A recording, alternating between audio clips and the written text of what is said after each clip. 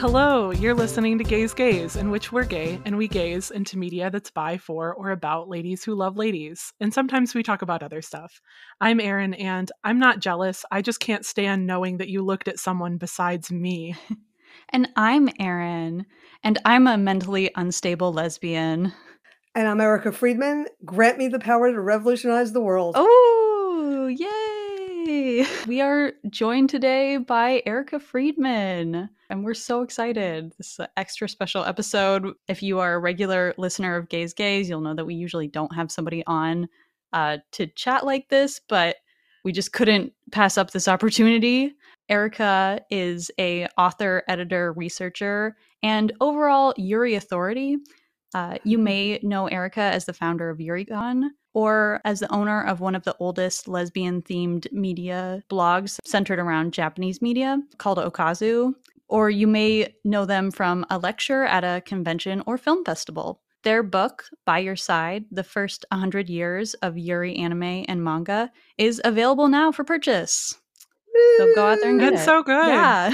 we both read it and loved it. Yeah. Oh, thank you very much. I'm really glad to hear that. I mean, that's a relief. Yeah, so I was at Anime NYC this past year, and I just happened to see Erica at their booth in the Artist Alley, and I was like, oh, a Yuri book. That's so cool. And we just got chatting, and now we're here. Long story short. Yeah, it was great. I was so excited to meet somebody who's doing a Yuri podcast, and I was super enthusiastic about your enthusiasm. Yeah. And that's really why it was the best part about going back to a con. I had not been tabling in more than a decade, but remembering how wonderful it is when people are enthusiastic about what you have, it really is such an amazing feeling. Yeah, it really was. And it was so funny too, because Erin had already had your book and was telling me about it the week before, and then I had kind of forgotten. And then had texted Erin like, oh, look at this cool book. And then Erin's like, I know what that is. Yeah, I was like, I just told you last week to pick this up. But then, of course, I was like, oh my gosh, you got to meet Erica. That's so awesome. Mm-hmm. Oh, yeah. Everybody who says that, and I don't really buy it. But I always say, I'm just a person. But yeah, I really enjoy meeting folks. I really do. It's really exciting to meet people who are enthusiastic about Yuri. Every time people are just so excited that something about Yuri is there and that somebody's calling it that. And even though it's been 20 years and things have so radically changed and we have more Yuri than ever and more good Yuri than ever, really good Yuri this year, there's still so much excitement about, oh, hey, I can do this. I can have a Yuri thing. This is so exciting. Yeah. And I love that. I'm thankful you do like my book, though. I wrote it for folks just like you. Aww. These are all the essays and the lectures I've done over the 20 years. And this way, hopefully, if you're doing some, or one of your listeners is doing some research, you have a place to start now. Yeah. And that was what I didn't have. So now I put it together, and now we can all move forward and do good research, Yes. Definitely. Reading this, it reminded me of being in college and wanting to do essays on shoujo manga and really only having the essays by Rachel Thorne that I could reference in my papers. And so like, it's been 10 years since then. And there's a wealth of knowledge out there now, but. Yeah. But even so, I mean, it's both easier to find stuff and harder to find stuff, right? Yeah. The internet makes it easier to find something. But is it something that's citable? Is it something that's usable? Is it something that you want to refer to or you want anyone else looking up? Having all the ideas that I had, and a lot of it was just I wanted to get my own thoughts on those first 20 years, because it was a lot of time where, and I'm not the only one, hardly the only one, where the audience was building what Yuri was. I have an entire essay about how we the fandom, contributed strongly to what Yuri is seen as now. So when people come up to me and go, well, I only ever see Yuri like this, and I think, work harder at it, because you're not looking hard enough. There's so much. I wanted people to see how much is out there, where it came from, and understand, really, and this was the key point, understand where it came from, because up until like the late 2010s, I was still getting people saying, oh, I wrote this story because no one else is doing it. I'm going, that was okay in 98, and now it's less okay. So I'm trying to shift this, no one else is doing it, and like, instead of that, say, like, I haven't seen this before. You Yeah, know, rather definitely. than thinking Yes. no one else has ever thought this thing that I've thought, which I guarantee is now true about anything. Yeah. Right. Shakespeare probably had the same thought. Like, Hmm. any thought thing you can do, Shakespeare already did. So just give up originality. But Yeah. seriously, you can think about just because you came to something today doesn't mean that nobody else did that. It just means that Hmm. today is your first day doing that thing. Like I did martial arts for many years and I still practice at home. Every single person has to recreate the wheel in martial arts. It doesn't matter what martial art you're doing. Your teacher says it's going to be like this. You have to do this, practice this, think about this. And every person comes to a moment and goes, oh, holy shit, I get it. Like there's a moment, no matter what move you're doing, no matter what technique or what form, what kata, whatever. And you go, oh, because you felt it for that first time. And I feel like Yuri is exactly like that because people first have their own journeys and then they have the fandom journey. Mm. Then there's what's Mhm. out there and available, and it's what is surrounding them. And so I think it's a different situation where you've got young people being able to watch Owl House now, which I clearly did not grow up with Owl House or anything like it, you know. And so Yeah. She-Ra and the Princesses of Power Yeah. and stuff like that, Mhm. where you're like, you know, at 9 years old, had I had content like that, or had I grown up at 9 years old and had Sailor Moon, my life would have probably been a lot gayer a lot sooner, Yeah, definitely. Yeah. Yeah. you know? It's so funny. In the same vein, there's like Steven Universe, which very clearly references Revolutionary Girl Utena like several And times. Sailor Moon a number Yeah. of times, yeah. Yeah. Mhm. So, Yeah, it's very front and center there. It's not like it's hidden. yeah, not at all. Yeah. Not at all.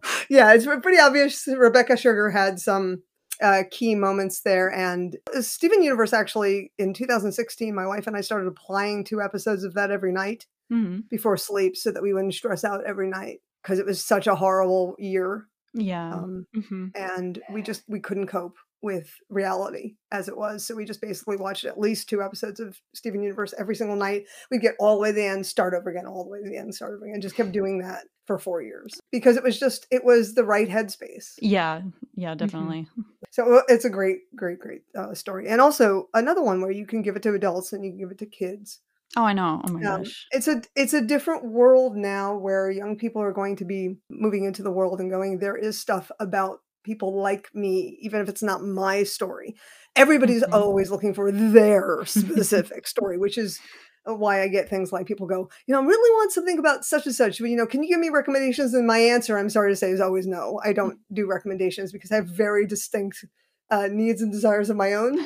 And I like women who beat the crap out of each other. So not really recommended for most people, like Black and White, Tough Love at the Office. When I say that, in case you wonder what I'm talking about, Sal Jiang has a story that's out now by Seven Seas. And it's about 2 adult women in the office who are equals, but absolutely hate each other's guts. And they have like hate sex in the office. And it's really like perfect for me, but I wouldn't go, you would love this. That is so funny. People like who come on like, what kind of you know, would you recommend? But like, I won't recommend things to you because I don't know what you want. That is so funny because we did want to ask just one question about your recommendations. Yeah, I don't do recommendations. I saw that. Yuri. So that's fine. We don't have to talk about that. But what I will say is if you want to do recommendations, every year at the end of the year, I write a top 10 list or a series list, depending on the year, where I talk about series of note, things that really for me were important, people, publishing companies, artists, individual artists, series, and media that really made a difference. And so if you go on to Okazu and you click on the sidebar, there's a categories drop down. Go all the way down to the bottom, top 10 lists, and you will find my end of year lists. And that is the closest thing to recommendations. And we can link that out on our Twitter too. Yeah, to share definitely. with our listeners. Yes. This year I had literally so much to write about that I just, 10 is a very fictitious number. Yeah.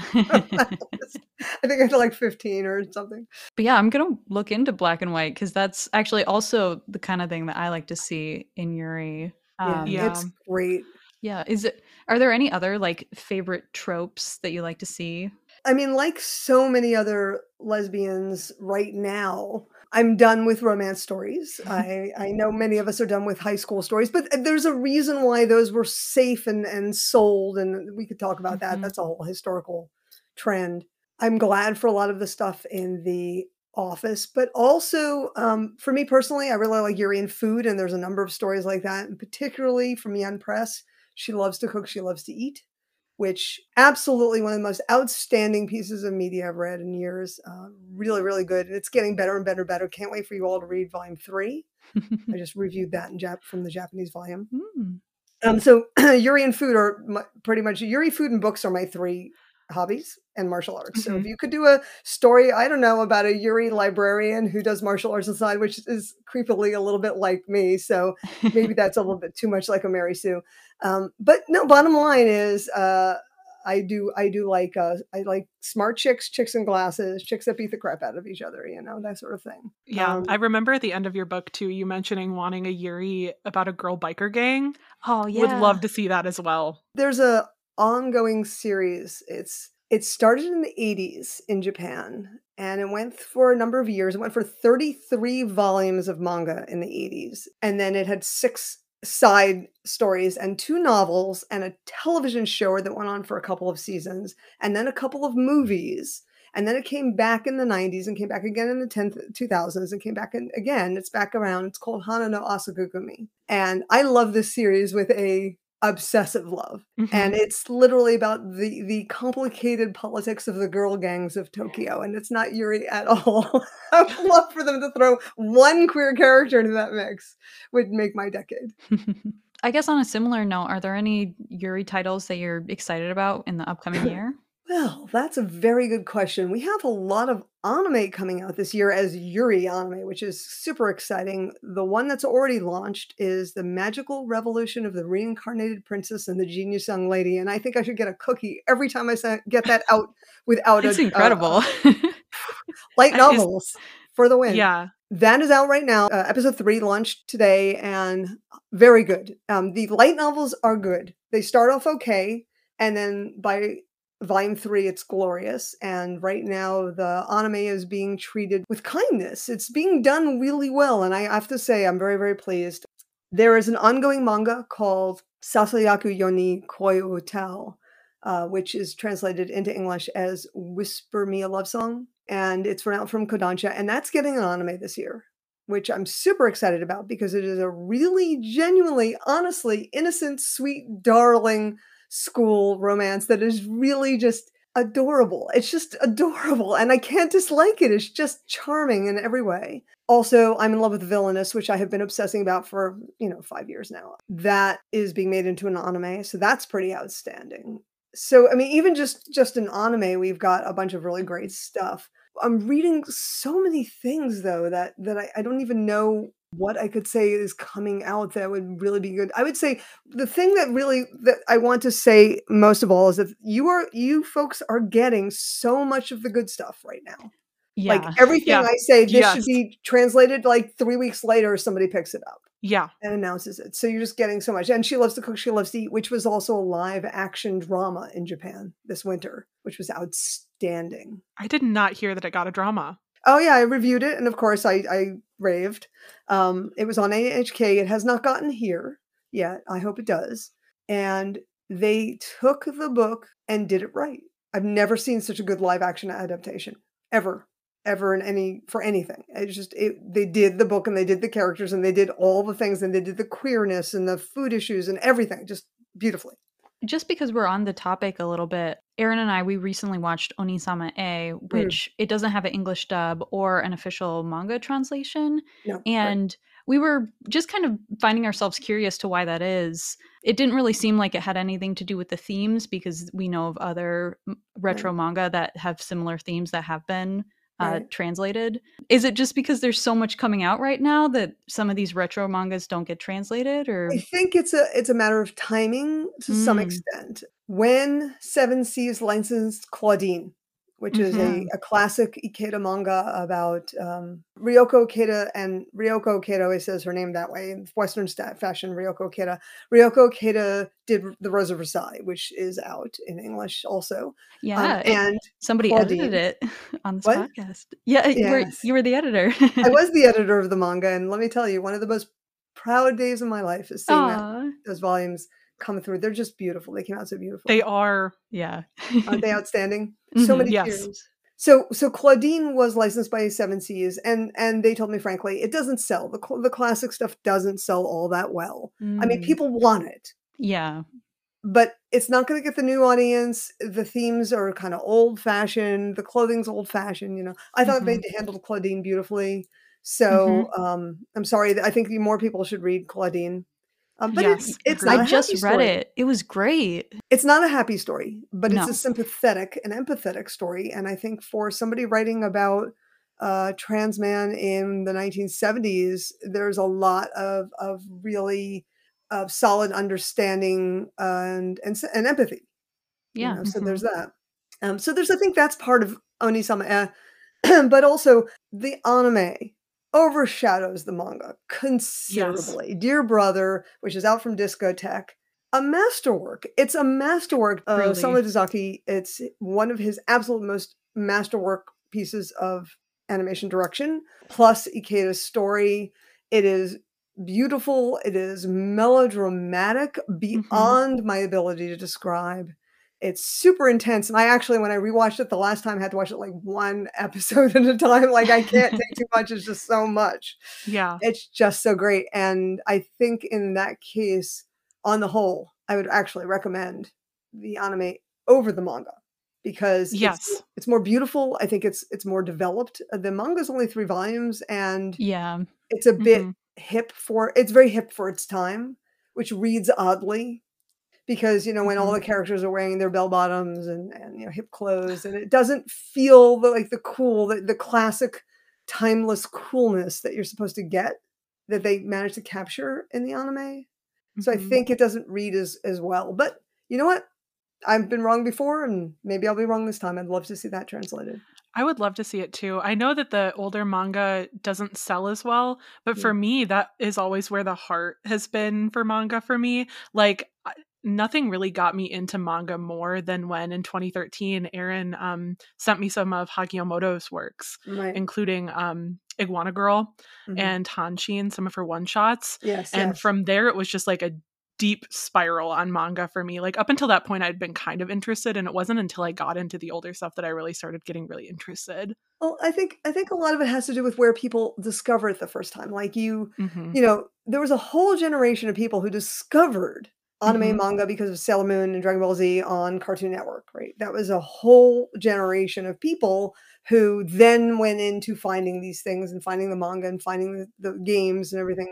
And the way they came into it was through visual media. And you get that again with people watching stuff on Crunchyroll now or Hulu or Netflix. So they're seeing it through visual media. That's kind of where their heart is. That's where they think it all is. And then there's me, and I have a fetish for always going backwards. Like that's my truest fetish because I am a researcher professionally. I always want to know, where did something start? Where did something come from? Where was the first time we saw this? Where was the first time it was written down in a way that lasted? Which is why my book begins with Yoshio Nobuko's work. Because it wasn't that she was the first one ever to write this stuff, but it was the one that sort of shaped the way we still see a lot of those tropes today. And so I'm always looking backwards. And for me also, the manga is where I learned to love things is in written media and drawn media. So yes, I agree with you, Aaron. But for somebody who's, I don't know, 14, comes home from school and Sailor Moon's on, and holy, whoa, what am I watching? You know, which is actually how I became a fan of Sailor Moon, because my wife was home, and there was that summer it was on, and she said to me, you know, you should really come home and watch this cartoon. I think you'd really like it. And we hadn't become otaku at that time. Of course, we knew about Japanimation. We'd grown up with, I'd watched Speed Racer when I was a small child on TV. And then we'd grown up with Star Blazers. Her sister and I became really good friends and fans over Star Blazers in the 80s. So, I mean, we knew about it. So she's like, you should come home. And so I came home. And it was a particularly gay episode, Cruise Blues. And I said to her at the time, and this is something I repeat all the time, but we're watching 2 separate cartoons here. So you're watching something for prepubescent little girls, and I'm watching something that's got deep lesbian subtext, you know? And it became like this gigantic hole that just ate my life, you know, this huge sinkhole of time and money. And so, yeah, I mean, that's that's how I got into Sailor Moon. And so I remember thinking to myself, I want to read the manga. And it wasn't translated yet. So I wanted to read the manga in the original. So I started teaching myself Japanese. I remember the first page of Cardcaptor Sakura that I actually read, not guessed at, not decoded, but just knew what she said, and it was language, not a code. And I was at work. I remember because I was taking an afternoon walk at work. I was outside and I'm like, whoa, I read this page. It's like for 8-year-olds, but I read it. And so, yeah, for me, manga was the way I got more deeply into that thing, because while I don't mind visual media, I'll always be a written person. Well, that's it. Do you remember what was happening on the page when? Yeah, actually, I remember exactly what it was. The page was Sakura had just asked Yukito, I don't know, to something, right? And Yukito had said, I'll see you at 8 tomorrow or something like that. And she said in one big thing, I'm so happy I could die. Oh, it was like a big splash page. And I thought, I understood this. Like language. So yeah, I do remember that. That's incredible. Yeah. I love that. Mm-hmm. Who doesn't love Yukito? I mean, after all. I know, right? Yeah. Right? I mean, if you're a Ogata Megumi fan as I am, there's no question that Yukito is right up there. As a kid, I watched Cardcaptor Sakura, or like Cardcaptors as it was Americanized. Yes, I have a friend who still rants about that. Oh yeah, it was bad. years later, she still rants about that. Yeah, but yeah, I was a really big fan of Tomoyo, and as we all were. And she wasn't. There wasn't any hint that she liked girls in the adaptation that I was watching, but somehow I knew. I don't know. So you're good Yuridar. Yeah. I mean, she does. She comes off that way no matter what you do. Yeah, right? I have a whole headcanon about Tomoyo. Like her ongoing life story. I have this whole thing in my head where it goes on from there. So nice. One day I'll have to write the continuing adventures of Tomoyo and change like one word, one letter in her name, like which of course is exactly what happened with Strawberry Panic, right? They took Tomoyo and they made her into Tomoyo, and they did that with every character. They changed like one thing about them, but it was clearly like Mizuki was Yoko, and like everybody was like somebody so specific from another anime that you could literally go, yep, her.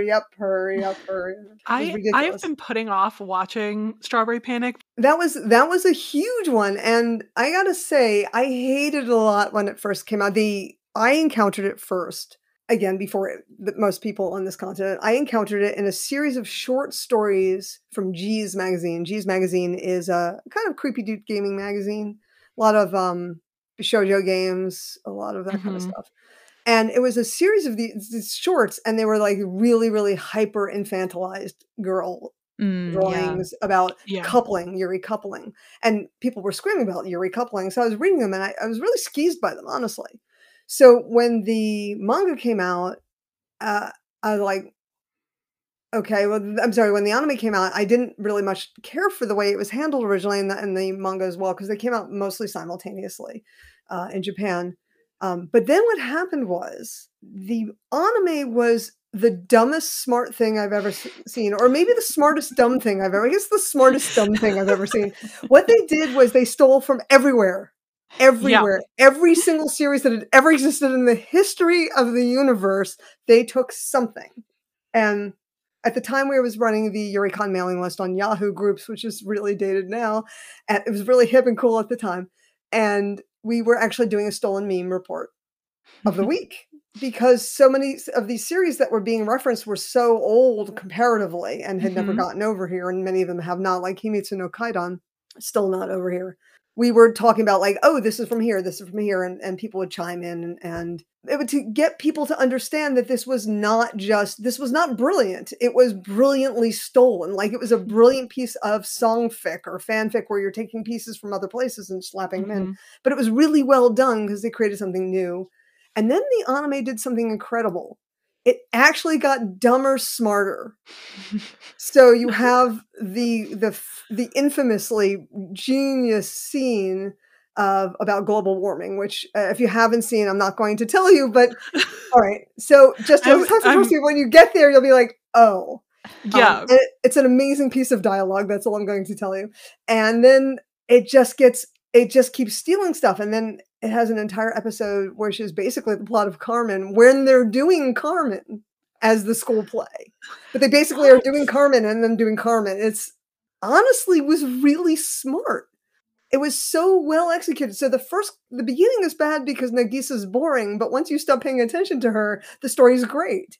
And so as the anime goes on, it gets complicated and gets really sort of a little dark, and the anime really starts to become its own thing. And after I had reviewed the anime, I'm reviewing the manga, I'm reviewing the stories, and over and over and over, after 10 years of doing that, I finally came to a place where I could respect it. Even though I'd come from a place where those initial stories were really skeezy and really put me off the whole thing. But by the end, I was like, I think I say in the essay that I quote in my book something about it's stones that have been tumbled smooth and washed clean by the river of time. It's like it just goes on and on. And after a while, I was like, I don't hate this series anymore. I kind of like it. So it's one of the key series that I actually went from really deeply, strongly disliking the initial media to actually coming around to quite liking it.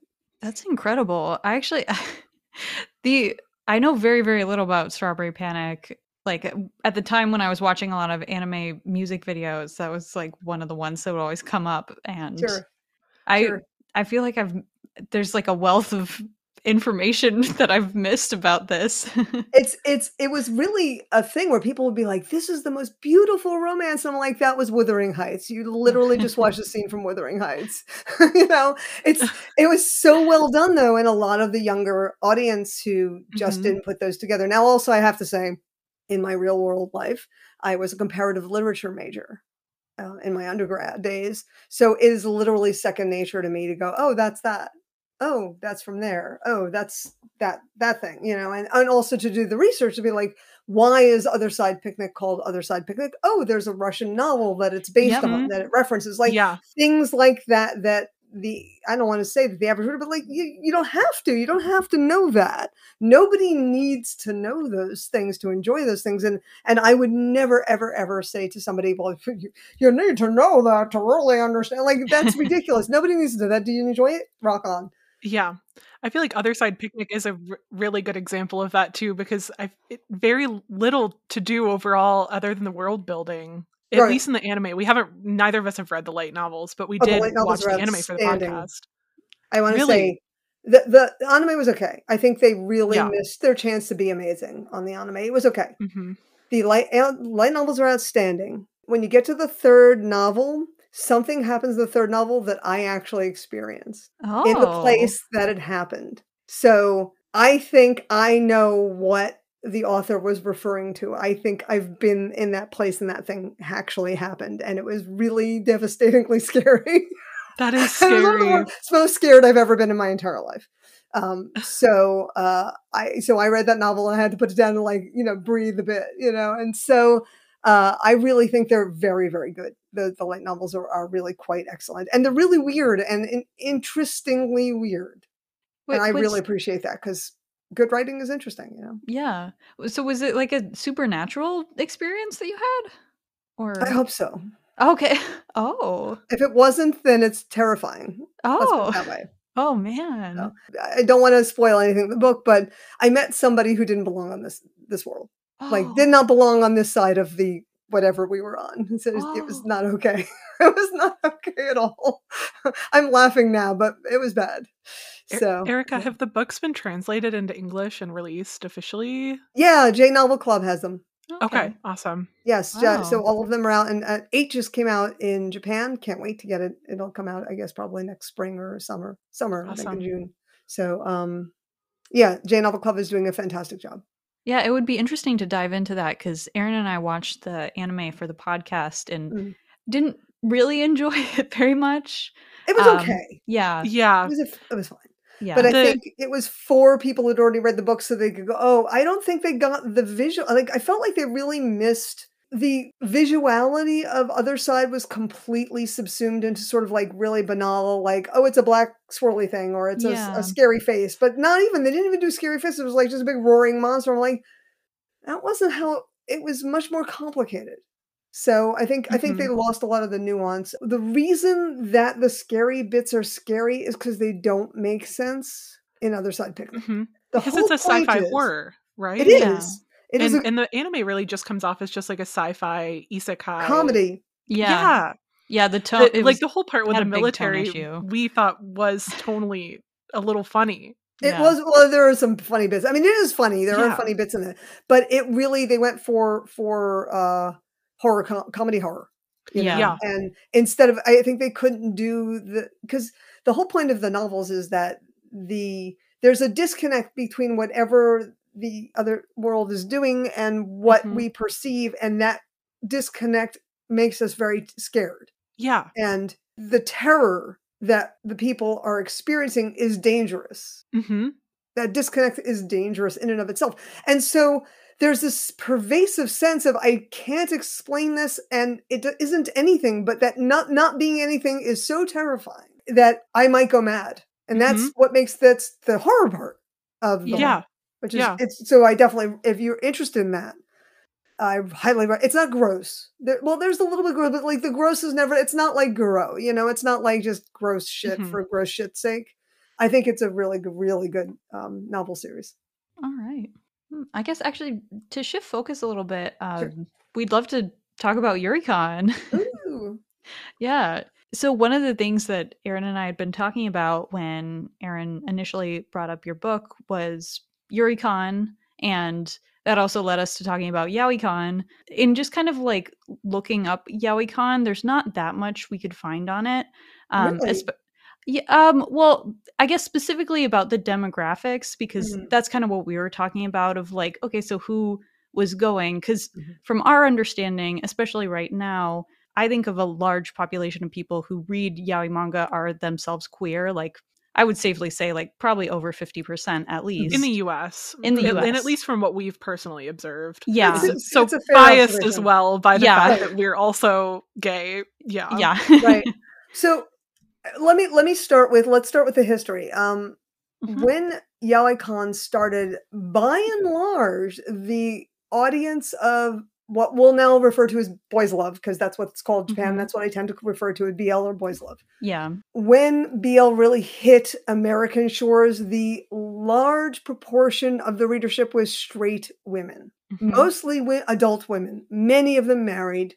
This is actually true for Japan at the time, too. That was straight married women who were the major consumers of BL, because it was, as Mizuguchi Akiko said, it's like a shared sexual space that has no overtones of homosexuality for the women. Yeah. So the story Mizuguchi-san said is that if you were a woman sitting on a train in Tokyo reading a magazine and it was an adult manga with a heterosexual sex, the men around you would assume you're easy. And if Yeah. it was female sex, the men around you would assume you were queer.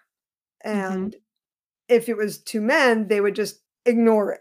It was like they'd put on head cubicles and they couldn't see it. Yeah. And so it That became makes a sense. safe, public, shared sexual space for straight, often married adult Mhm. women. And so that was at first. And then you had a lot of, and I'll be blunt, a lot of sexually mature people, and that's of all ages and all genders and sexualities, who were into it because it was a safe space to explore queerness and a safe place to explore gender. And it was a safe place Mhm. to explore one's own self. So that was where you got the kind of, yaoi versus yuri Mhm. discourse, which I always refused to be part of. Yes. I would get Mhm. requests for articles and I'd be like, Oh. no, there's no such thing. This is not Yes. a versus. We can all enjoy all of these things simultaneously. Yes. BL also has a lot of very specific tropes that were very popular in the 90s specifically, because Yeah. again, of the audience being mostly straight married women in Japan, which meant that they were on the one side of a gender divide. Mhm. And so to some extent, what they wanted to see was men being sexually manipulated or harassed, and so that men were experiencing even vicariously what they themselves experienced on a day-to-day basis. And so Yeah. there was a lot of that, and there's a lot of what is euphemistically referred to as non-consensual, but it's just rape. And there was a Yeah. lot of incest, and that stuff never appealed to me at all. So I never got into it. Plus, personally, I am uninterested in men or men's bodies, and I don't mean that in my friends are pretty much split evenly. I've got tons of great male friends, but I'm not interested in male protagonists so much.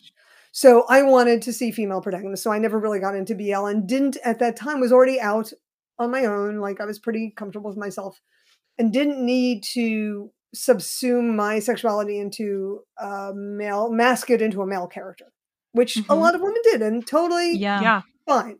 Yeah, I think that was a big appeal to me reading Yaoi when I was younger. Yeah. My introduction into Yuri was Yuri by male authors. And so it would often have like an ending where it was like, oh, and then she went off and got a husband, or like they realized that they didn't actually like each other. And that like really turned me off to Yuri for a long time, until Aaron was like, oh, wait, there's a whole bunch of really good Yuri out there. Like, what are you talking about?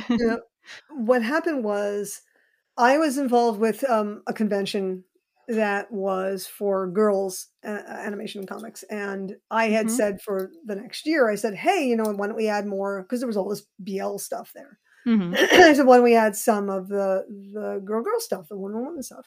And I was told at the time, you're in a minority. And I said, okay, that's fine. I said, I'm in a minority that's 20% of your organizing committee. But that's okay. I'm not the kind of person who has that argument. Like, I'm not going to go, but I just went, okay. And they were like, you should do your own thing. And I did. So we had been doing on our mailing list, the group was originally called Ani Lesbocon. So this was based on a fanfic, an Utena fanfic by Dreiser. It was called Scenes from an Elevator. You can still find it online. Highly recommended. And in the course of the story, the animated lesbian convention was formed by Juri and Haruka. And so they create a convention because she had been talking about with a lot of other people that the animated lesbians are so much cooler than every other character. And up into the 90s, they frequently were. You didn't have people who weren't amazingly cool. Like it was the Haruka and Juris, right? They walk on the scene and everybody stops, and you're like, "That's it's a lesbian character. They're so cool." So I jokingly created this group, Ani Lesbocon, and created a website. And I wasn't going to do anything with it. I was just like, we had the mailing list, and we used to joke around. I'd do contests sometimes, and you get a book or something, whatever. And then Yahoo Groups trashed all the queer groups on Yahoo Groups. They just killed them all. Oh no! In 2001. So in 2001, I rebirthed the group as YuriCon because by that point I had encountered the term Yuri and I understood its history and its relationship to lesbians in Japan, and I wanted to kind of reconnect us there. So I started the YuriCon group, which was this. So everything had been trashed. We lost everything from Ani Lesbocon. So and at this point, YuriCon is also gone because Yahoo Groups, But what happened was at the time I was like, okay, whatever. And we were having conversations, and somebody online said, why don't we do a real event? And so a bunch of us got together and we decided to do a real event. And so I picked, because I'm not an idiot, I picked somewhere within driving distance of my house because, I'm not going to try to build an event somewhere else. And so in June 2003, I can never get dates right. I always get the year wrong. 2003. We ran the first ever Yuri 3-day Yuri event. It was not the first ever Yuri event. There wasn't a named event in Japan the April before that I don't know the name of and I have no records of. I just know that when I was there for 2005 YuriCon event, people in Japan said, no, April 2003, there was another event. So I know we weren't the first, but we were the first 3-day. Hats off to that other one because good on you. So we ran this event, and our guests of honor were Rika Takashima and Tadano Eriko, both of whom were mangaka who did manga that I had published as part of ALC Publishing. So Rika Takanji and Works is still available and still on the YuriCon store. Still have some of it left here, but it was amazing. It was exhausting. It was horrible experience. People kept saying to me, are you okay? That's the whole weekend is everyone going, are you okay? And I'm going, no, I haven't slept in like 5 months. But I had a great time, and it was really extraordinary. And then we did another event in 2005 in Tokyo. Rika and I co-chaired an event there. And then 2007, we actually did 2 events. We did a 1-day Yurisai event, which was just a Yuri festival here again in New Jersey. And then we did another event, ShoujoCon, which was wrapping up their affairs. And Yuricon partnered for one last 3-day event called Ona. And Ona was a celebration of media by and for women and girls. Which, as far as I know, no one else has ever done anything like that. And that was an extraordinary event. That was lovely. And because I had a coach here, I actually got some sleep. So yay, thank you, Paulette. So yeah, that was great. So Yuricon ultimately, so we did 4 events in a few years. Then we had a global recession, and people don't even remember, but 2007 was a global recession, folks. No, I remember. Yeah, me too. And it just became too hard to do anything. Manga companies were going out of business. Anime companies were going out of business. It just became too hard to do anything. And you would have thought that hotels would have been like, yes, anything. But no, they went the other way around. They were like, we only want weddings, because all they wanted was people who would eat and drink, because that's where they make their money. They don't make their money anywhere else. And we couldn't really do that. So that nobody wanted us. And I just was like, you know what? I don't want to do this anymore. It's not fun. And I didn't have a lot of return on investment emotionally for myself. People at that time wanted to be entertained. And I have always felt that when you go to a convention, it is your job to be entertaining and not to sit there and go, make me feel something. Like, that's not my job we have panels and we have things, but you have to go to them and participate and not sit in the lobby and watch anime music videos all the time. And I found that when people go to conventions at the time, I was getting a lot more people just kind of, I just want, I want you to make me happy. And I'm like, so actually for Ona, I actually said, it is on you to be entertaining. Like, you're coming here, we want you to be on the panels and contribute to stuff, play the games, don't just show up and expect to buy stuff and be entertained. I feel like the mindset for a lot of people is that it's just vacation time too, which is fair. But then there are also a lot of people for whom it's not vacation time, but it's a time to get engaged in your hobbies and your interests. And exactly. I think there's a valid point for making particularly large general conventions, the place where you meet up with your friends. Rock on. If ASEN or Otakon or Anime Expo or something is where you go, and there's 150,000 other people, right? So if that's where you go, you wander around the dealer's room a couple of times and then really you just go out to dinner or whatever, that's cool. But if you're coming to a small con, people put a lot of love and sweat and tears, and I don't mean mine. I mean just any smaller event. They worked really hard to get panels of interest and people that might interest you and vendors there selling stuff you want. Don't walk up to a table. I mean, this is not a thing we did so much in 2003, but in 2023, that whole walk up table, I can get this cheaper online. Like, I doubt your listeners are that kind of person, but it can be disheartening when somebody takes your book and bends it all the way back and goes, oh, thanks, and puts it down, and now it's ruined and I can't sell it. Oh, no. Yeah, I'm so sorry. Oh, it's okay. And because it was never my job, I would let them have it because it was also anger therapy for me. I'm like, what the fuck did you just do? You just completely ruined my book. And somebody's like, fine, I'll buy it. I'm like, that's not the point. The point is, don't treat other stuff like that. She was so like, what? I'm like, but oh my God, don't be selfish. Okay. So anyway, so 20 years have gone by.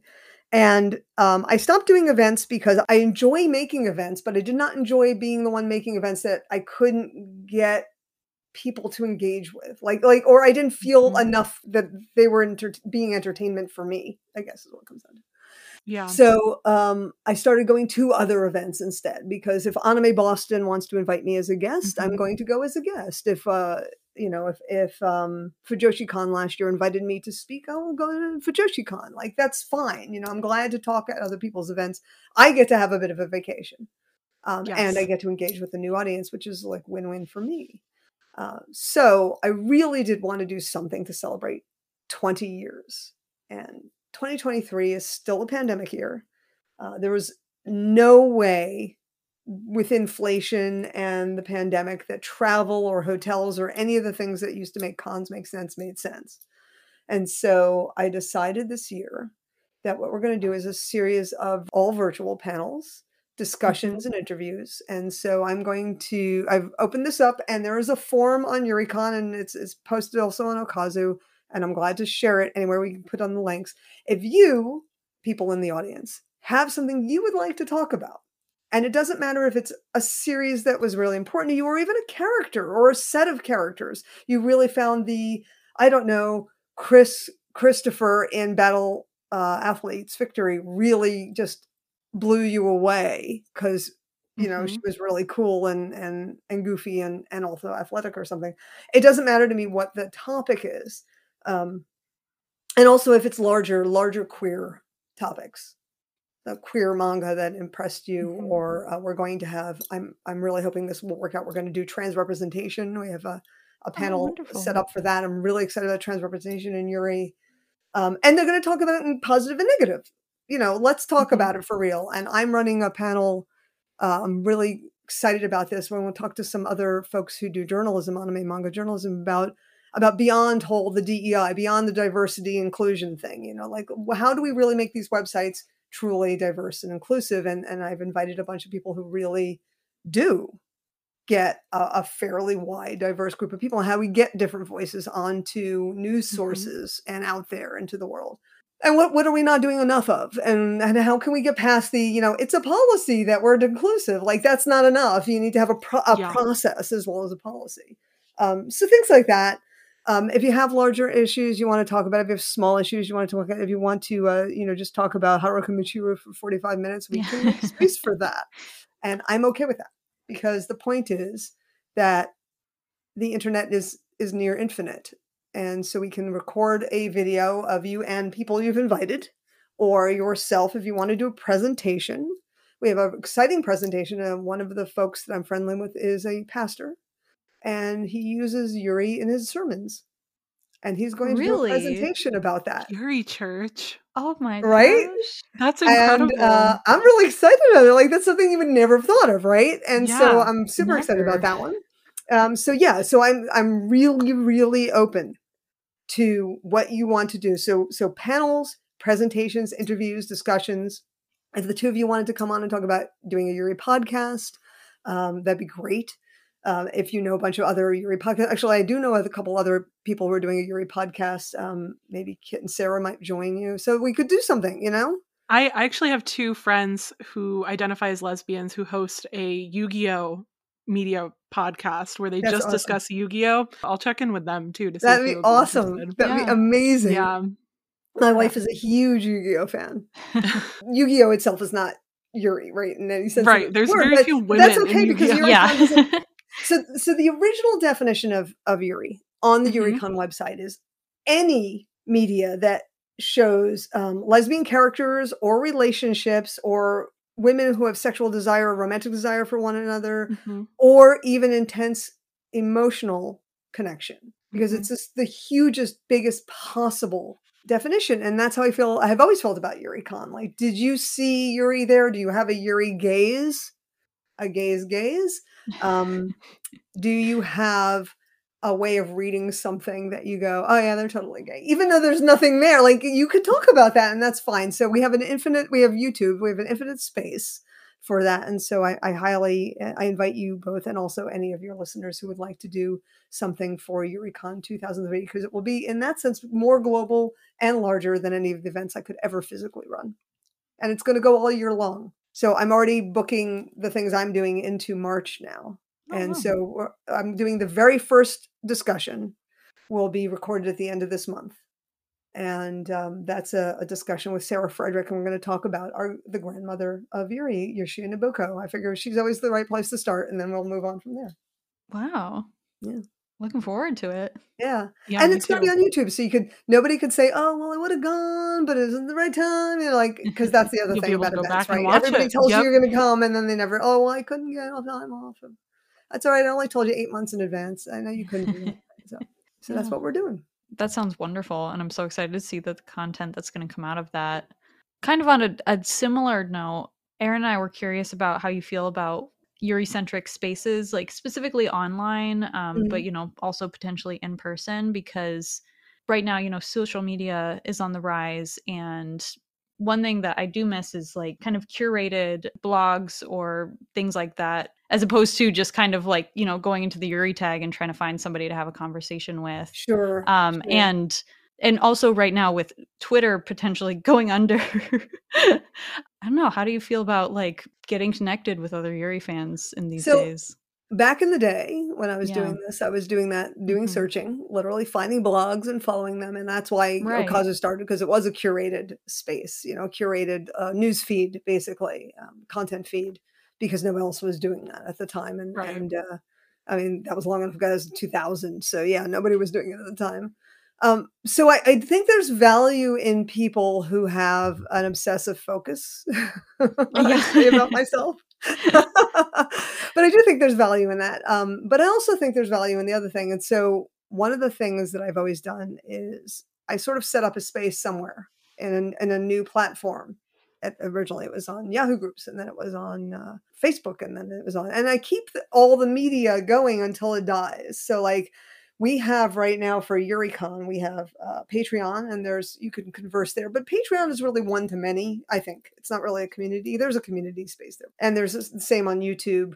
But also we have our own Discord. We have a Okazu Discord. And that is a space where you can come on and pretty much talk about anything that you want, within reason, of course. I do have some occasional rules, and there are rules up at the top. We'll talk about food endlessly. It's not Yuri, but we're Yuri, so food is Yuri. So I think there's value in both those things, and there's still value, like, I just, on the assumption that Twitter would go away, which it has not, sadly. Yeah. I know, praying for its demise. Yeah, right. I created a Mastodon instance space. I didn't create an instance. I created an account on Mastodon, and I want to be clear. And I started doing what I always do, which is I started going back to using hashtags and using words, and started following. And what I always have done since day one is I follow somebody that I respect or am interested in their content, and then I look to see who they follow, and I start expanding out from there. And it has allowed me to reconnect with some people who I had lost connection with, but it also allowed me to reconnect with somebody that I didn't know I had lost connection with. I was talking to someone, a Japanese Yuri fan, on Mastodon, and I mentioned something about having sold comics at Comiket many years ago, and they said, "Yes, I know, I sat next to you." I was like, I had no idea that was you. I mean, how could we, Yeah. I was like, wow, that's amazing. I'm so glad that we're speaking again. Like, we had separated out of the noise, and the noise, it's so easy. So there's value in both things, there's value in all of it. The curated spaces allow you to make friends. I love very much, as my Discord, as I'm not on my Discord right now, it's on, but I'm not on it. And I know that they're probably chatting because episode 3 of Magi Revo came out tonight. And so they're probably talking about it. And when I come on, I'm always so excited when they're having conversations that have nothing to do with me, and I didn't have to, say, "Hey, everybody, what are we reading today?" Or something like that. Because it's a community. I also think there's value in guided conversation spaces where I say, "So everybody, what do you think about whatever?" So like on my Patreon, I'll be like, "So here's what I'm thinking of. What do we think of? Here's a poll. Do we like it 1, 2, 3?" And so people can feel like they've engaged without having to commit to working at it, because there's value in that too, where somebody's hearing what your opinion is, but not making you actually verbalize it. Please, I have so much going on, So I feel like the more I can do, it's why I have my YouTube channel now too, so that I could give out my opinion and people could just watch me and not have to watch me type. I am the worst typist. So every time you watch me, if you're on my Discord or you're reading stuff from me, you're like, "My God, she's incoherent. How does anybody listen to this woman?" I'm actually a really, really good speaker, and I'm a really good writer, but I'm a really shitty typist. So I think there's value in trying to get people where they are too. And my rule as a social media person since back in the day is find people where they are, and then go to them and talk about what they want to talk about. And when you go to something like the ANN community, right, they're talking about what's important to them. And some of it may not be your stuff. And you can always go ahead and start a conversation should you want to. And if nobody joins you, you can't really take offense at that. But if you want somewhere where you can go, like, I just want to talk about Yuri. So that was how we started the YuriCon mailing list. I was on Usenet, and we were on all the Rec Arts series, Shamrock Arts, Utena, Rec Arts, Sailor Moon. The fan hierarchy. So it was fan hierarchy of the anime thing. So whatever series, Utena or Sailor Moon or whatever.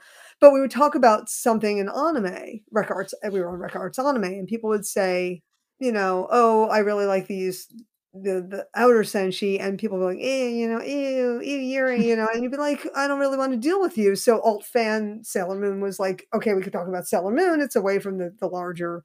But even then, you get people like, I only want to talk about, Chibiusa because she reminds me of my daughter. And I'm like, okay. That was me making gagging noises for listeners.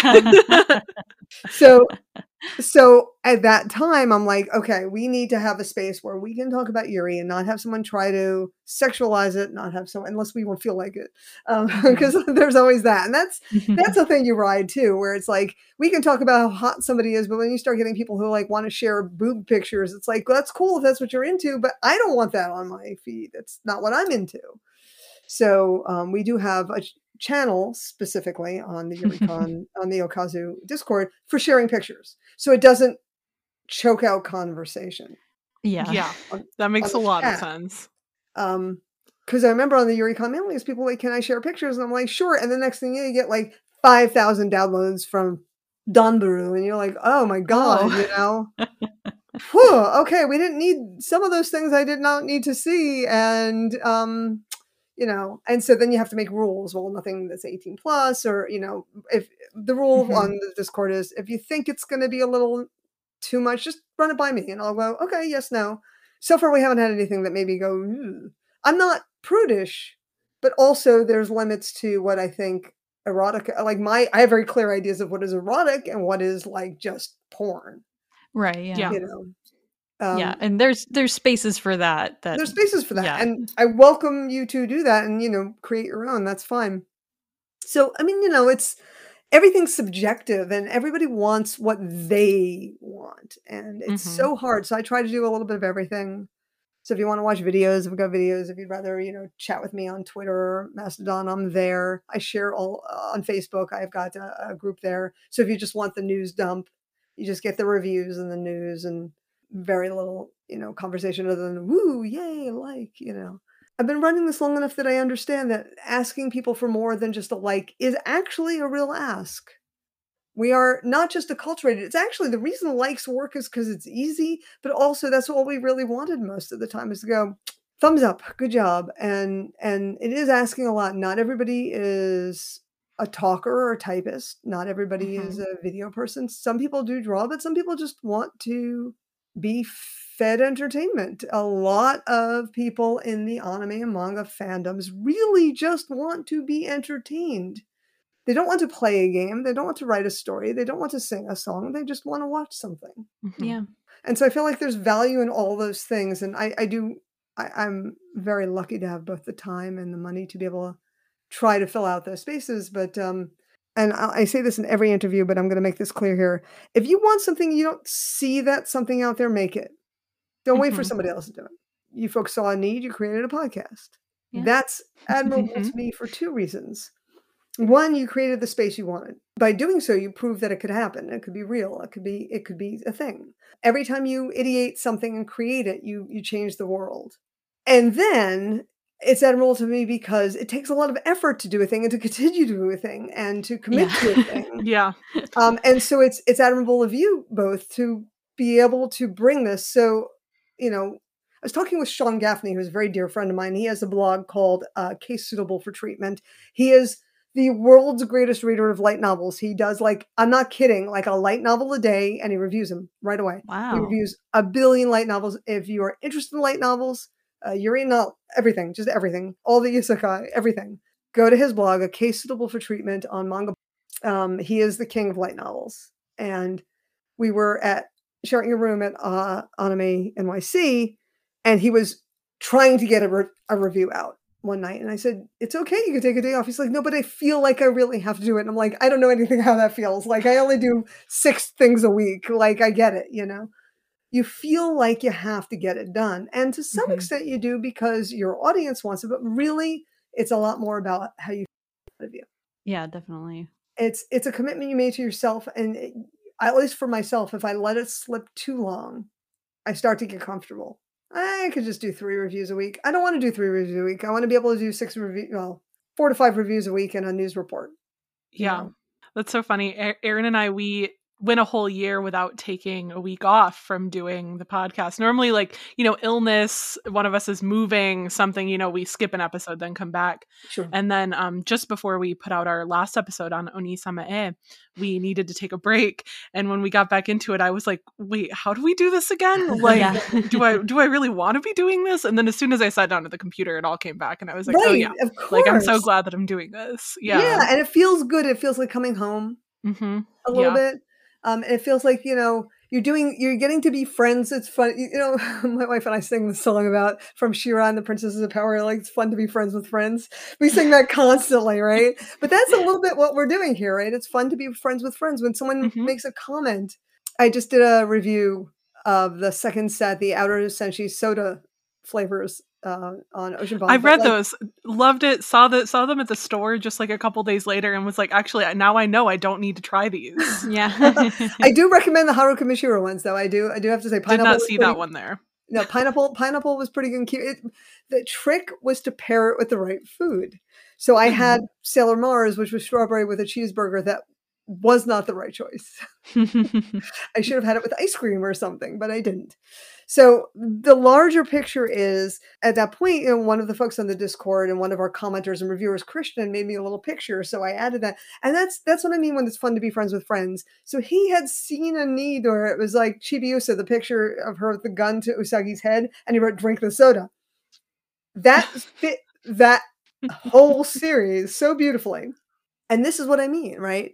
I know someone out there read it. I know someone out there thought about it, and someone had a reaction, and then he shared something with me that I could then share with everybody. And that's what I mean when I'm saying it's fun to be friends with friends. In a sense, we're doing friendship virtually, but when people tell you it's not real friendship, they're just wrong. Almost all my friends, all but like 2 of my closest friends, I met online.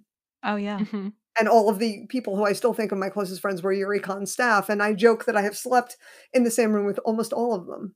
Yeah. I've slept with all of my staff because we shared rooms in a million different events. And we had a lot of fun as a result. So to some extent, you're creating something new in a world that has both space for it and also makes it kind of hard. And also you're committing to it. And also you're just having a lot of fun and sharing it with other people so they can have fun with it, which is an amazing, wonderful thing. Yeah. Kind of on that note, and also to circle back, I wasn't bringing up YaoiCon for no reason.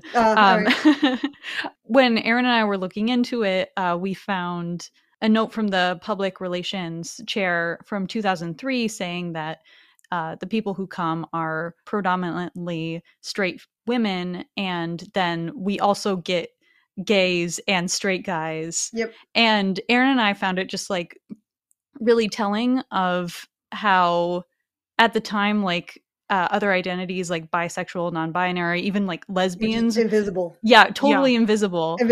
So I guess with that in mind, like what was it like co-chairing Yuricon and stepping out of the online community and kind of like into a spotlight where you are invisible in some ways?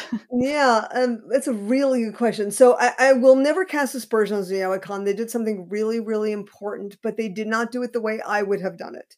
Yeah. They definitely had a very straight mentality. It was very, from my understanding of it, because I did not ever go. And I thought about it every year. Every year I actually had a fight with myself. Should I go and sell? Because there's a lot of people there who would like Yuri too. And I'd be like, but I don't want to be in that environment. And it was, again, because I'm not interested in BL, not because of any other reason. Right. But they did have a very, what's the word I'm looking for? Bachelorette party mentality about some of the stuff. And there were some issues from gay men who had attended, who had, there are still some reports out there. If you look out online, you'll still see some of them, people who went there and felt exploited or fetishized. Yeah. And some of them embraced it and some of them did not. And both of those things are completely valid. And in no way am I criticizing. This is the way they ran it. And that was for the way that they felt it worked. And they ran it for a number of years very, very successfully until their chair basically had been done. She was done. And I completely sympathize with that.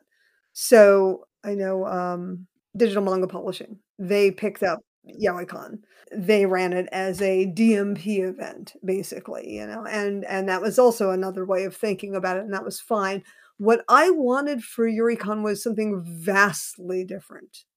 I did not want it to be sexualized. While I'm not opposed to people, I'm not a big fan of people making out in public in front of me, but they're welcome to make out in public. I just didn't want that to be the thing that YuriCon was. It wasn't lesbian strip club. If people aren't familiar, like the number one thing with YaoiCon was, at least from the people who I followed who attended, is they would go as their favorite character and then find other cosplayers to make out with and take photos of. And I'm sure other stuff happened, but that was the majority of stuff you would see online afterwards. Yes. And it always fascinated me because again, please understand, listeners, I am not in any way casting aspersions, but that's what I mean about sexual immaturity. A lot of them were look at me, I'd say, oh, that's you had sex, that's lesbian sex. And I'm like, no, we were two guys. And I'm like, yes,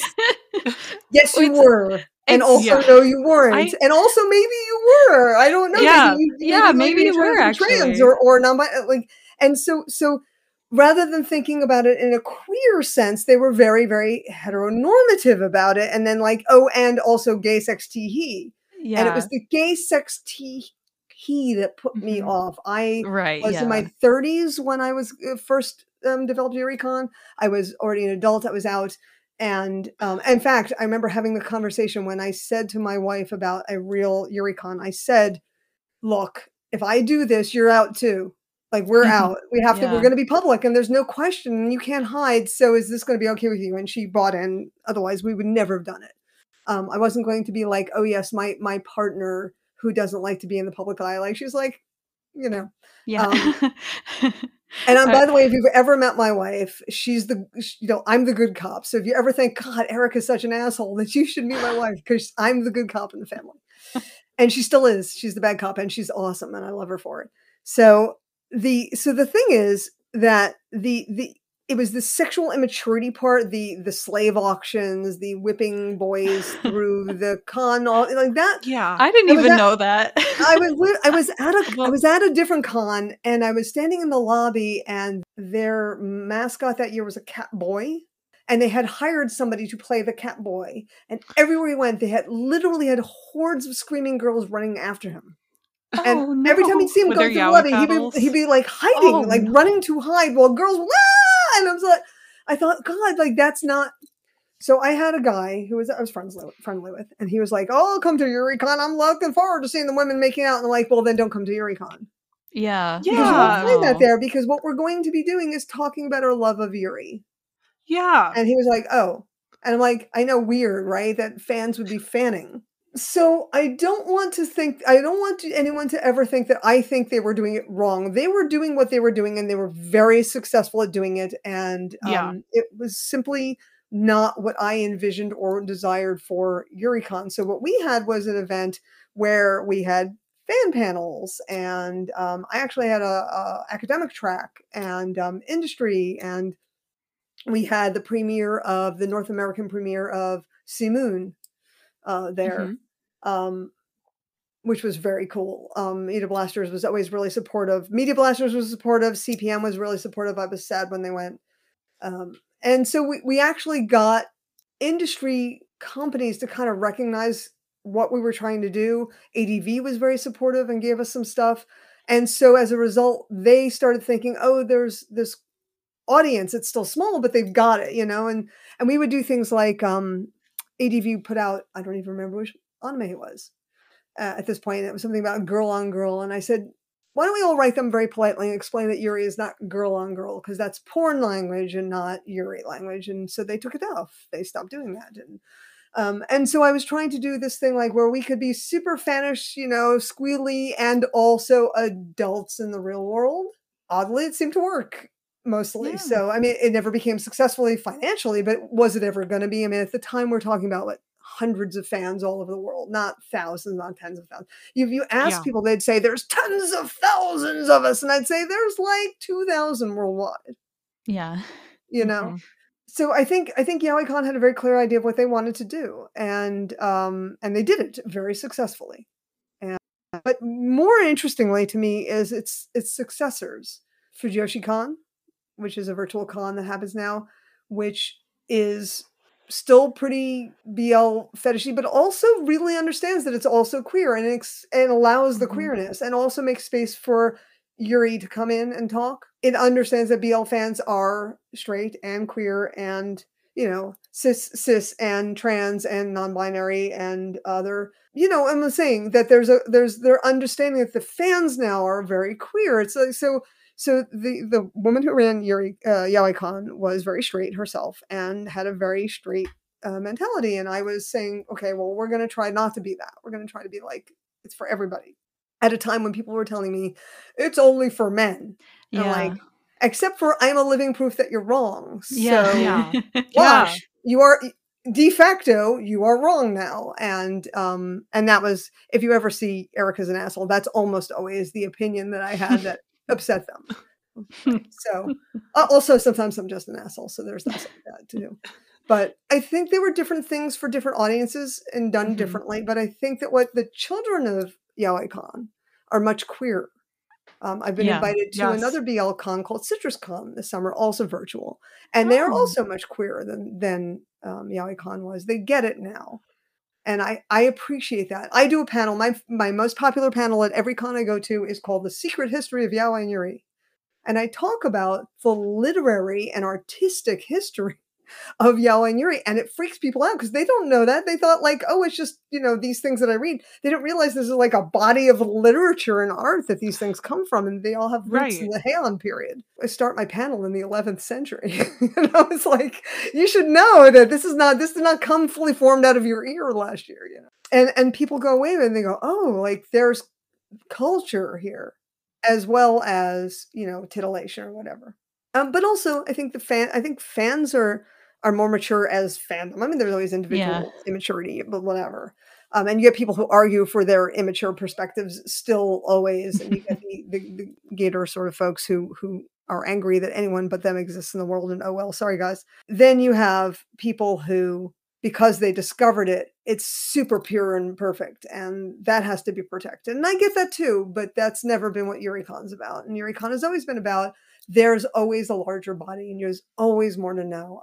This year, Rachel Thorne and I, who we were talking over Mastodon, she gave me 2 proto-Yuri manga that I had never heard of, that I read and I bought and read and reviewed. So we're back into the 70s again and the 80s, things that I didn't know. I actually have your review for Umibe no Cane open in another tab because I was so interested in it. So Rachel had a really cool comment about it, and I'm actually going to be talking with her as one of my early interviews for YuriCon, because of course I want her opinion. Yeah. And she's so cute. She's like, I don't know anything new. And I'm like, I know, I don't want to talk about anything new. I want to talk about all the old stuff with you. She said to me, you know, that my review was completely at odds with the conversations she had with gay folks in Japan, who all said that this was their real lived experience. And I said, okay, total fair cop. I didn't have that lived experience. It never even occurred to me while I was reading it. I fell in love with my senpai, like a good stereotype. And, you know, so I didn't have that, but okay. Now that she said that, okay, yes, I could see that, but it still struck me as kind of late in the game to be so depressing. Like the late 80s, come on, you know? Yeah. And there was another one, Secret Love was another one that I also reviewed recently. So I want to talk with her about the really old stuff, like Before We Were Queer is the panel name. Oh, nice. Yeah. I love that. Thank you. I'm very good at I'm good at titles unless I'm not. When I'm not, I'm really bad. If I don't come up with something ahead of time, it's never going to have a good title. I guess, Erin, did you have something to say about YaoiCon before we move on? No. Well, actually, wait, one thing. I was just going to ask about what your experience at FlameCon was like, because Erin and I have also attended FlameCon, but we haven't gone since the pandemic. Yeah. Okay, so the last FlameCon I went to was last year when they came back for the first time in a while. I got to table with Rika Takashima. She and I are like separated at birth. I mean, like we're so creepily similar. Like our birthdays are even really close to each other, and we're just the same person in so many ways. And she's just a delight all the time. I just love hanging out with her.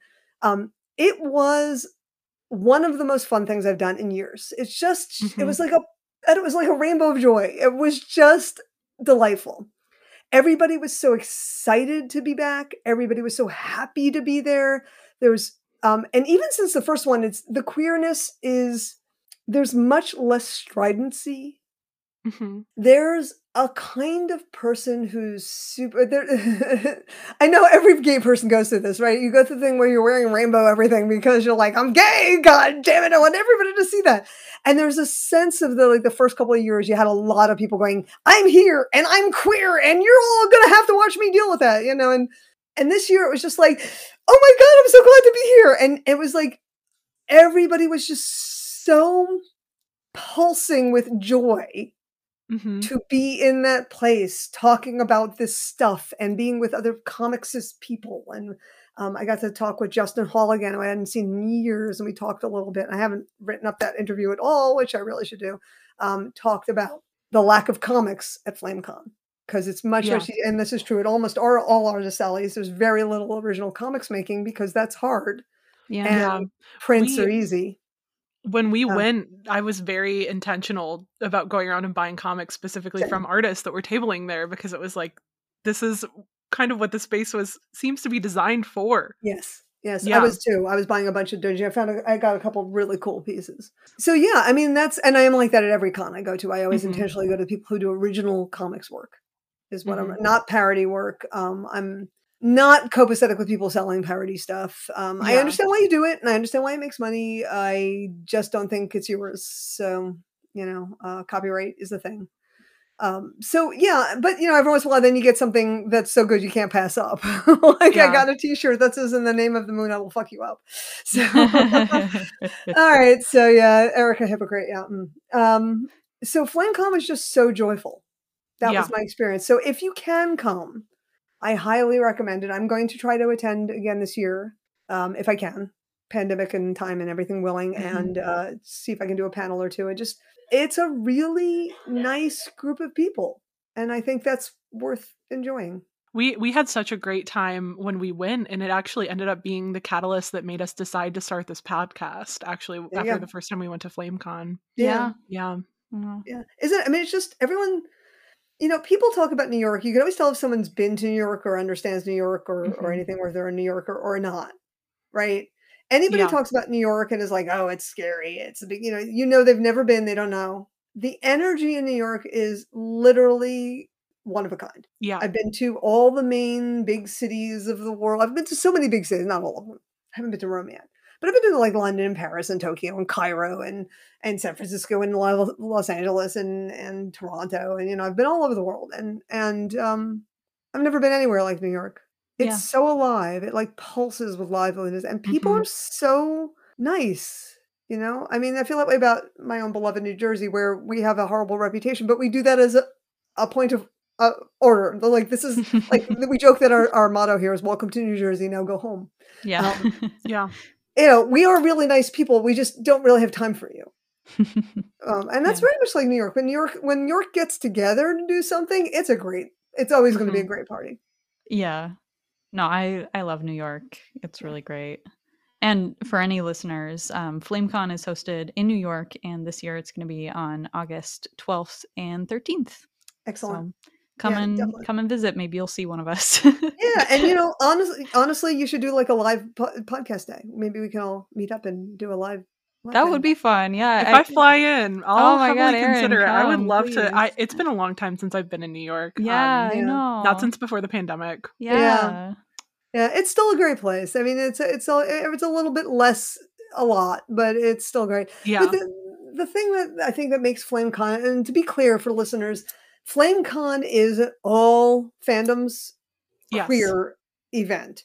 So you're going to have fandoms you don't know, which is to me Mhm. amazing. I love that. I mean, I Mhm. love watching somebody who you just have no idea who they are. Like, please tell me who this amazing costume that you're wearing is, or this thing that you're joyfully doing.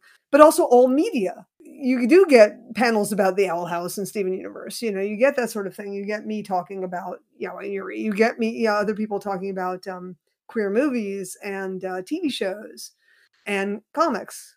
and you just get so much of everything that it really becomes sort of a full, an immersive experience where you can really just get your nerd on in a million different ways and just walk out of there just having had the greatest time. Yeah. We are reaching an hour and a half, and I don't want to keep you forever, even though I'm having so much fun. Actually, I know this is a problem every time. Like I start talking and I tell my stories, and everyone's like, "No, it's great! Oh my god, this is exactly what we wanted." Are you kidding? Honestly, I'm thrilled. When you hosted YuriCon and the Eurosai in Tokyo, did you have any like favorite moments?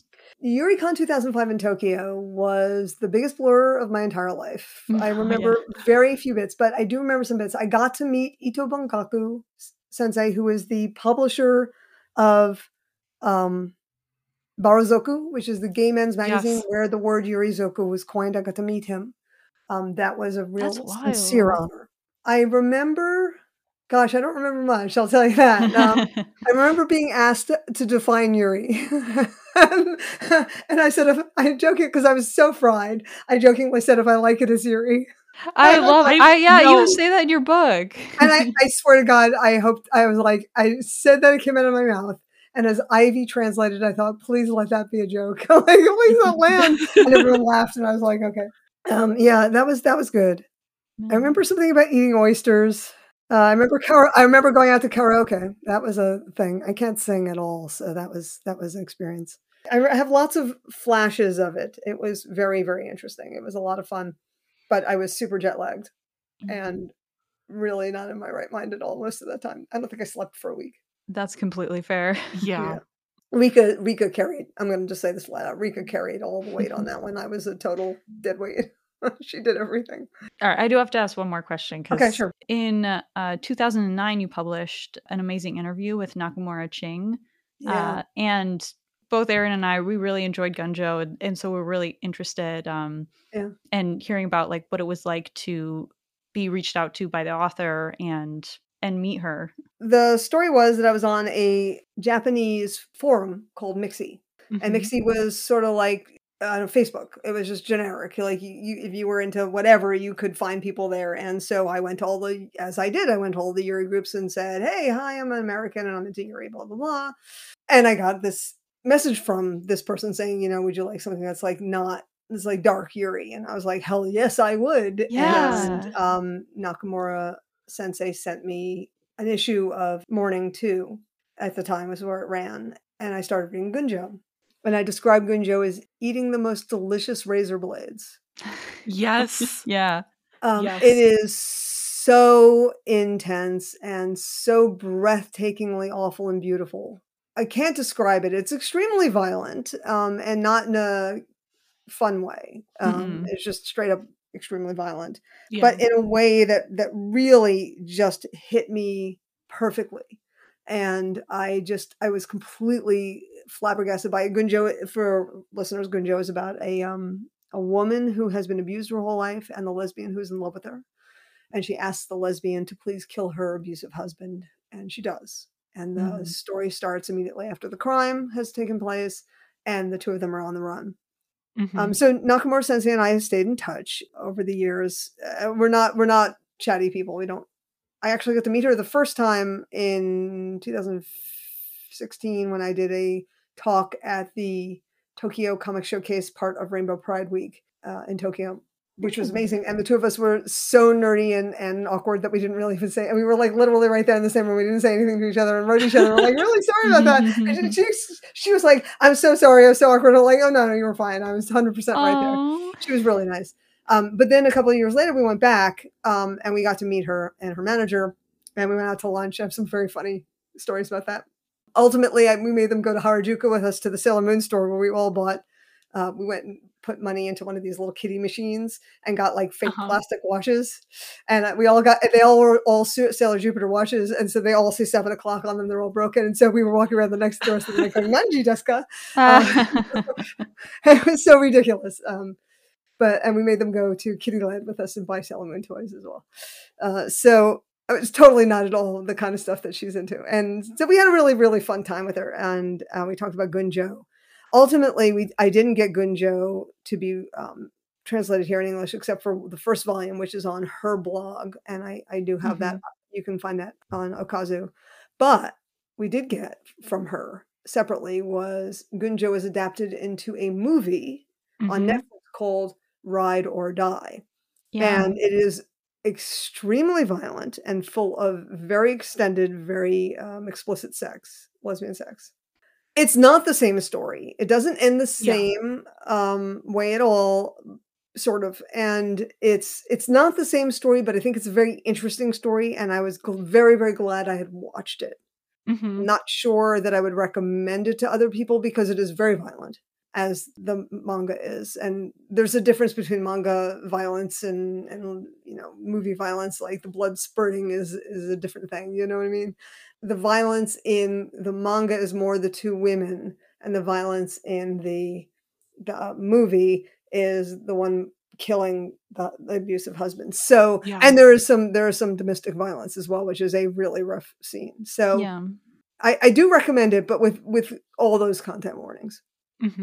Yeah, we talk about Ride or Die and Gunjo in an episode, and one of our main complaints with the movie is that the opening scene really focuses on the husband, where the manga picks up after he's died. And I think the focus being on the two main characters is just a lot stronger in the manga. I do. I also think there's a scene when they're on the run. There's a scene where they're sitting in a cafe. Yes. It's the only moment where there's one shot, and I thought, my God, that's the panel in the manga. I could tell you what panel in the manga that is. And that was my favorite moment. Because they got her, they got glasses, they got Megane-san, and they're given names in the movie, which they are not in the manga. Yeah. The thing that I actually didn't like about the movie, and I'll be really honest, is I thought the sex scenes were so long, so extended. I was so bored by them. Honestly, it was too long. It was too much. Ultimately, it turned out that the director is a very famous Pink movie director. Yes. So I was like, okay, well, that makes perfect sense. But someone still really needed to edit these down a bit. Because they'd go on and on and on and on. Like, I'll just be back. I'm gonna go to get some groceries and go back. It just went on too long. By chance, do you know how Nakamura Ching feels about the movie? She has very mixed feelings. Yeah, I would imagine. That's fair. Yeah. She was more concerned with the way the domestic violence was portrayed. And because she's doing a lot of work with domestic violence groups and familial abuse groups. So that's more of a concern for her. But yeah, she had very mixed feelings. I don't think she hated it, but I think she was really sick of it after a year working on it. So I think that's fair. I think all of us. I mean, I feel that way about my book too. Somebody said to me, "Have you read your book since?" I'm like, "No, I read it plenty of times. I'm done." I mean, that's ultimately that's the accomplishment that I'm really proudest of in the pandemic. I'll have fun doing YuriCon stuff. I'm really glad I did Yuri Studio videos. I'm really happy that our Discord is a happy place, but ultimately I have a book, and the book came out and people don't hate it. People are reading it. A couple of my friends too have reached out to me and been like, "Hey, have you heard of this?" And I'm like, "Yes, I've already read it. Loved it." So, people are talking about it. Excellent. Excellent. All right. So I'm going to be self-indulgent. What's your favorite part? Great question. Actually, I did not grow up on Utena, and I watched it for the first time about a year and a half ago. And my take was that I didn't really get it. And your article on Utena really gave me a new perspective on it and made me appreciate it a lot more. Excellent. So I was very grateful for that. So thank you. Oh, thank you. Yeah. Again, I'm just a Yuri consumer, but I do love to go back and look into the history of things. So actually, I really enjoyed the essay on 40 years, the same damn story. The same damn story. Yeah. Because what happens is people go, I've seen that. I'm like, but there's a reason why you say Oscar from Rose of Versailles is why you see the same character over and over and over and over. There's reasons why. And this is why Juri looks the way she is because of Onisama. So if you look at Juri in Utena and you think, wow, she looks familiar, it's because she's Miya-sama. That's literally who she is. So I mean, and it was actually, that was the thing. I was watching Utena and thinking, these are all look a lot like these other characters. And then I read the movie manga which is now collected into the Viz manga collection. So if you get the 2-volume Viz manga collection of Utena, you get the movie manga. But I had the movie manga in Japanese, and I read it, and I'm like, holy shit, this is the same ending. Not the same, but it's the same concept of ending as Yoshio Nobuko's Yanoru no Shoujo. And I was at MIT talking to Sarah Frederick, who I'm going to be speaking with at the end of the month for our first panel for Eureka, our first interview. And I said to her, is it my imagination that that thing in this thing are the same? And she was like, I don't think that. She's like, if you see that there, that's probably right. And I all of a sudden I realized that there were these roots, these literary roots and artistic roots that Western fandom did not know. I wanted them to know. I wanted them to watch Strawberry Panic and go, oh, right, of course, Wuthering Heights, obviously, of course, Yeah. And why wouldn't you immediately recognize Wuthering Heights? And I wanted people to go, Carmen is meant ironically because it's both Carmen and Carmen underneath the story of Carmen, And at the end of Strawberry Panic, and I kept saying this the whole time, that I really, really, really hope that the end of Strawberry Panic, the anime, would be The Graduate. And anyone who's seen The Graduate or knows about what The Graduate's about would understand what that reference would be. And then they did it. And I was so happy because it seemed the obvious last final thing to steal from somewhere else and slap into this giant, multiverse fic that they had created. But I wanted people to understand that these things existed and that they should know about them, because why shouldn't you want to know about things? Ultimately, and I've said this a lot recently, the thing that I find most attractive in person is a sense of curiosity. I don't want people going, I don't really care. I mean, you could do that about some things, of course. Yeah. But I like people who go, I wonder how that got to be that way, and I'm certainly a person who always incessantly, I'm like a 5-year-old, but why? But why? But why? Yeah. I think that for readers who might not know a lot about Yuri, they'll take away a lot of recommendations and a lot about the history. And for readers who do know a lot about Yuri, like myself, it felt a little bit like I had all of the puzzle pieces and you would put the puzzle together for me. Nice. And it was very, very satisfying to read. So thank you so much for putting it together and putting it out. No, I know, yeah. I'm really glad. And for anybody on the fence, because I don't actually read a lot of nonfiction, Erica at the convention said, like, oh, this is a book that you can just kind of like pick up and you can read the chapters that interest you, and they're not too long, and then you can put it away, and then the next day you can read a little bit more of like what interests you. And that's how I read the book, and it was very good. And excellent. Well, a lot of these started as either presentations or essays on Okazu. So they were written in small chunks. None of this was like massive long form writing, except for I think 2 academic articles in there. And I'm very clear about which one. This is a very academic, like I have a little thing, like this is super academic. So if you don't want to deal with this, do not deal with this one. Just jump right over to the next one. The point is that I'm not trying to bore you to death. I want you to find it amusing. I describe it as a series of conversations we're having over the dinner table, that we're chatting, we're telling stories. And so a lot of it's repeated footage, dad telling the same joke 5,000 times. But a lot of it's something like you get there later. And when I refer to it, you're like, oh, right, now I understand, this thing is that, right? And the end of it was the hardest part to write, because even as I was writing that last chapter, so much was changing in real time. We were getting so much Yuri, and there's stuff I did. I was doing that stereotypical thing, like, don't go to press, I gotta write another bit, and I didn't get everything in there. And now, we're 2 years after I finished it, more like a year and a half, I guess. And there's so much more that could be said, and that's ideally, for our next book. So yeah, I mean, it was a good time. And it took me 20 years to build the audience. The audience took 20 years to build and to be built and to have enough stuff. But what happened was, as we kept saying we want more, there was a little bit more, and we'd say we want more, and there was a little bit bigger audience each time, each step, each key series. So after Noir, and then after Strawberry Panic, and after Sweet Blue Flowers, and after Maria Sama ga Mitaru, which was a much huger deal in Japan than it was here, but it was a huge deal here too. Each key big series becomes another wave of, oh wow, I didn't realize this existed. And so of course the whole new group of people say, I want more. So I think at this point, I mean, it took us till 2010s to be a recognized genre, but now it is. And now there's an audience, and now publishers, and this is the cool part, the American publishers and the Japanese publishers understand that there's an audience for Yuri stuff.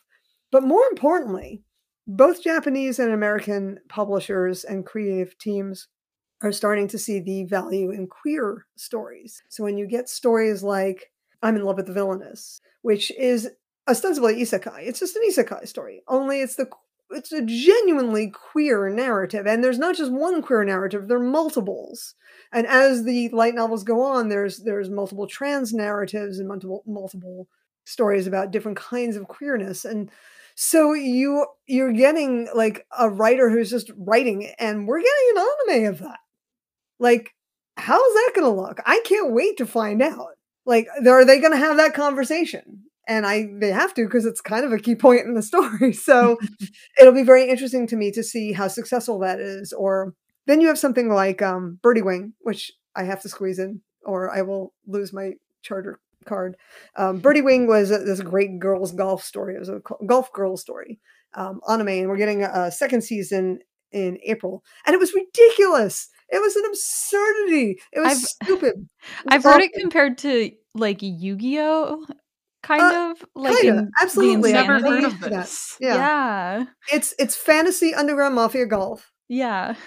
I feel like this is like when I learned about Keijo for the first time. Right. And I was like, you're kidding me? They made an anime about this? So Birdie Wing, though, the thing about Birdie Wing is that the writer of the anime also wrote some of our great Yuri series from the early 2000s, like Madlax and El Caso de la Bruja, and that whole Girls with Guns on the Run thing, and knows that audience and is writing for that audience. And we were that audience in 2003.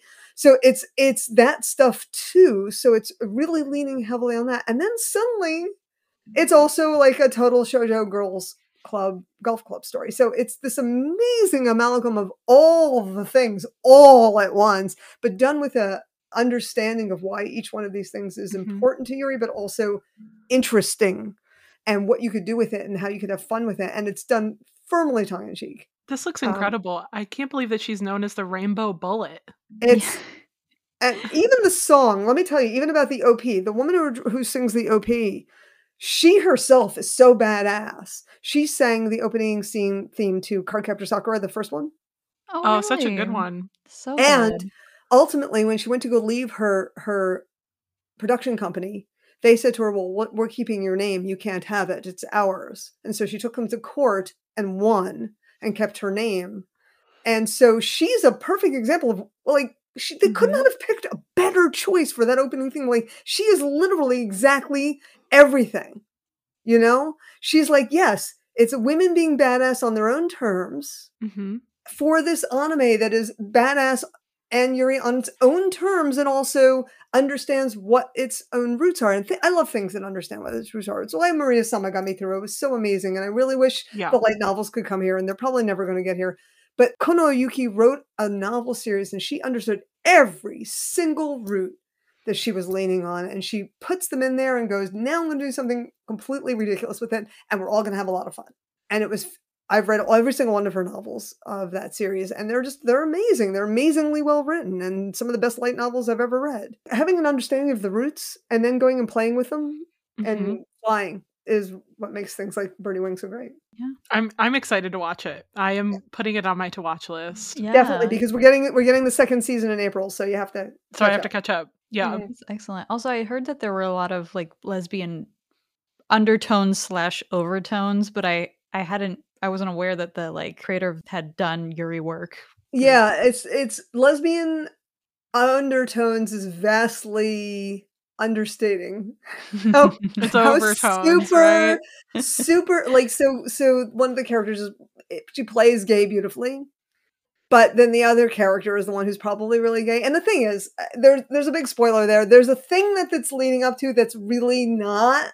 It's like it doesn't seem great, but I feel like every single thing that they do in the story, they lead you in a particular path, and then they completely crush your expectation and do something so completely not what we're expecting. The thing that becomes obvious and everybody is sure of, I think maybe might not end up being the thing. So I don't want to spoil any of that. So if you want to come on the YuriCon Discord and go, Erica, what was that thing? I will let you know the thing because it is a thing. But anyway, even if it wasn't Yuri, it would be amazing. But it is also Yuri. So All right. recommended. I'm excited to watch. Yeah. That means we can talk about it on the podcast. Yeah, I'll be glad to come back and rant about that. Oh. Honestly, we would love to have you back. fun. Typically, when we've had guests in the past, we've asked them to suggest a series, and then we'll talk about it from there. Well, Birdie Wing So, is my series. Birdie right? Wing, if you're All into, right. yeah, Let's do that. we would love to have you back. Also, or I'm in love with the villainess. That would be also awesome. Something really great. Honestly, you should be watching a ton of anime right now. So like, Yeah. The Magical Revolution. The thing they do that they do in this particular anime that I really appreciate is they don't do the light novel directly. So they actually rewrite the time period. So you're getting it from the story from the beginning and moving forward instead of starting in media res and then moving backwards and forwards. And they tell you bits of the story. They cut out huge chunks of the story that, while important, would make the anime very boring. Like it's all expository. But they put in stuff that didn't happen in the light novel, and it all makes really good sense. So I'm going to say it's actually a fun watch. I'm really excited to see what they do with I'm in Love with the Villainess. I'm just dying to see how they handle everything. It's just going to be so interesting because we've never had an anime like it before because it's an overtly queer story.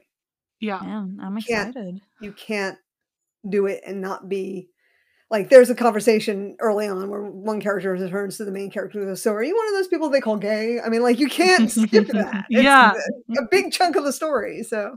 Okay, well, I think that we're going to start wrapping up then. Super, thank you very much for your time. Thank you so much. No, thank you so much for coming on and spending a couple of hours chatting with us my about pleasure. your experiences. And I had a great time. And like you say, we could do this for hours, you know. I know, seriously. Easily could. Yeah. Yeah, we had a list of questions. We cut down our questions significantly, and then we didn't even get up to all of them. No, I know. You know, that's fine. I do go on, but that's what we wanted. You had great questions too. Other than the recommendations, you had great questions. Oh no, sorry. And I still recommended something anyway. Birdie Wing. I know. Yeah, some people are gonna be watching that and going, "What on earth did she mean?" You know, like what is she asking me to watch? Because it is crazy. It's crazy. But it's wonderful crazy. I do like a good gonzo anime. Again, thank you so much. This was really fun. Thank you so much for having me. I'm just had a great time. I love it. Thank you. And thank you for doing this podcast. Oh, thank you. Thank you. So sweet. And thank you to our listeners as well for listening through this. If you feel like it, you should follow us on Twitter at GaysGays. Erica, where can people find you on the internet? Well, you can find me pretty much everywhere, but I am Okazu Yuri on Twitter. I am also Okazu Yuri on Mastodon. And the easiest way to find me, to be really honest, is go to yuricon.com and go to the links page where all of our communities are listed. So you have the Facebook community, our Discord, which I'm on most of the time. And I'm pretty much, I'm everywhere. I'm probably in your closet right now. If you want to get in touch with us off of Twitter, or if you're listening to this after Twitter has already died, you can email us anytime at erin@gaysgays.com. That'll reach both of us to send us thoughts, ideas, recommendations, or any questions you might have. Many thanks to Kate and Leslie from Neon and Nude for letting us use their songs Look in Love and You Pretty Thing for our intro and our outro music. You should go buy their album at neonandnude.bandcamp.com, but you can also stream it on Spotify. And next week, we're taking a suggestion from 3 of our listeners who all independently reached out to suggest it, which is the movie Tar. And this was recommended in chronological order by Junie, Samantha, and Taya. So I'm very excited about that. Cool. They were all very excited to see how we respond to it and said, don't look it up. Just watch it blind. Don't read any synopses. Don't spoil yourself on it. So cool. Wow, we'll see. Yeah, but until then, I'm Erin. And I'm Erin. And I'm Erica. Sadly, I'm not an Erin. Wouldn't that have been nice? I know. Well, we're all Aries. Well, like E-R-I. Yes. Yeah. For a second, I thought you meant we're all Aries, like zodiac sign. No. And I was like, no. What are you, Erin? I'm a Pisces. And you are? I'm an Aquarius. Okay. It was the no. I'm like, Bets, Virgo, or Aquarius? I'm I thought, no, a number. I'm a Virgo rising too. Oh, nice. Yeah. I'm a triple Virgo with an Aquarius moon sign, so that should explain everything about me. I have an Aquarius moon too. Oh, nice. I should have known. Anyway. That instant connection, yeah. Yes, of course. Anyway, and that's all. Bye. Yeah, that's all. Bye. Bye. Hey.